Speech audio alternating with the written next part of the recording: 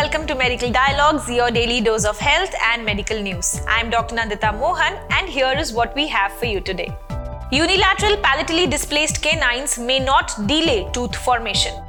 There are a lot of reasons for delayed tooth eruption. It is often seen in patients with palatally displaced canines. The treatment of canines when they become impacted even involves surgical exposure of the tooth and the need for subsequent forced orthodontic eruption, but there is controversy over whether tooth formation is also delayed. According to a new study, unilateral palatally displaced canines do not delay the tooth formation and affect the dental developmental age.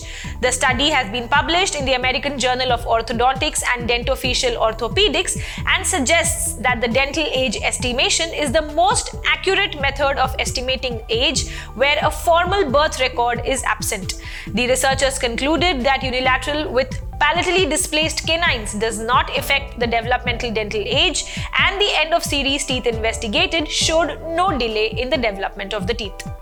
That's all for today. I shall see you tomorrow. Never miss a medical update from Medical Dialogues.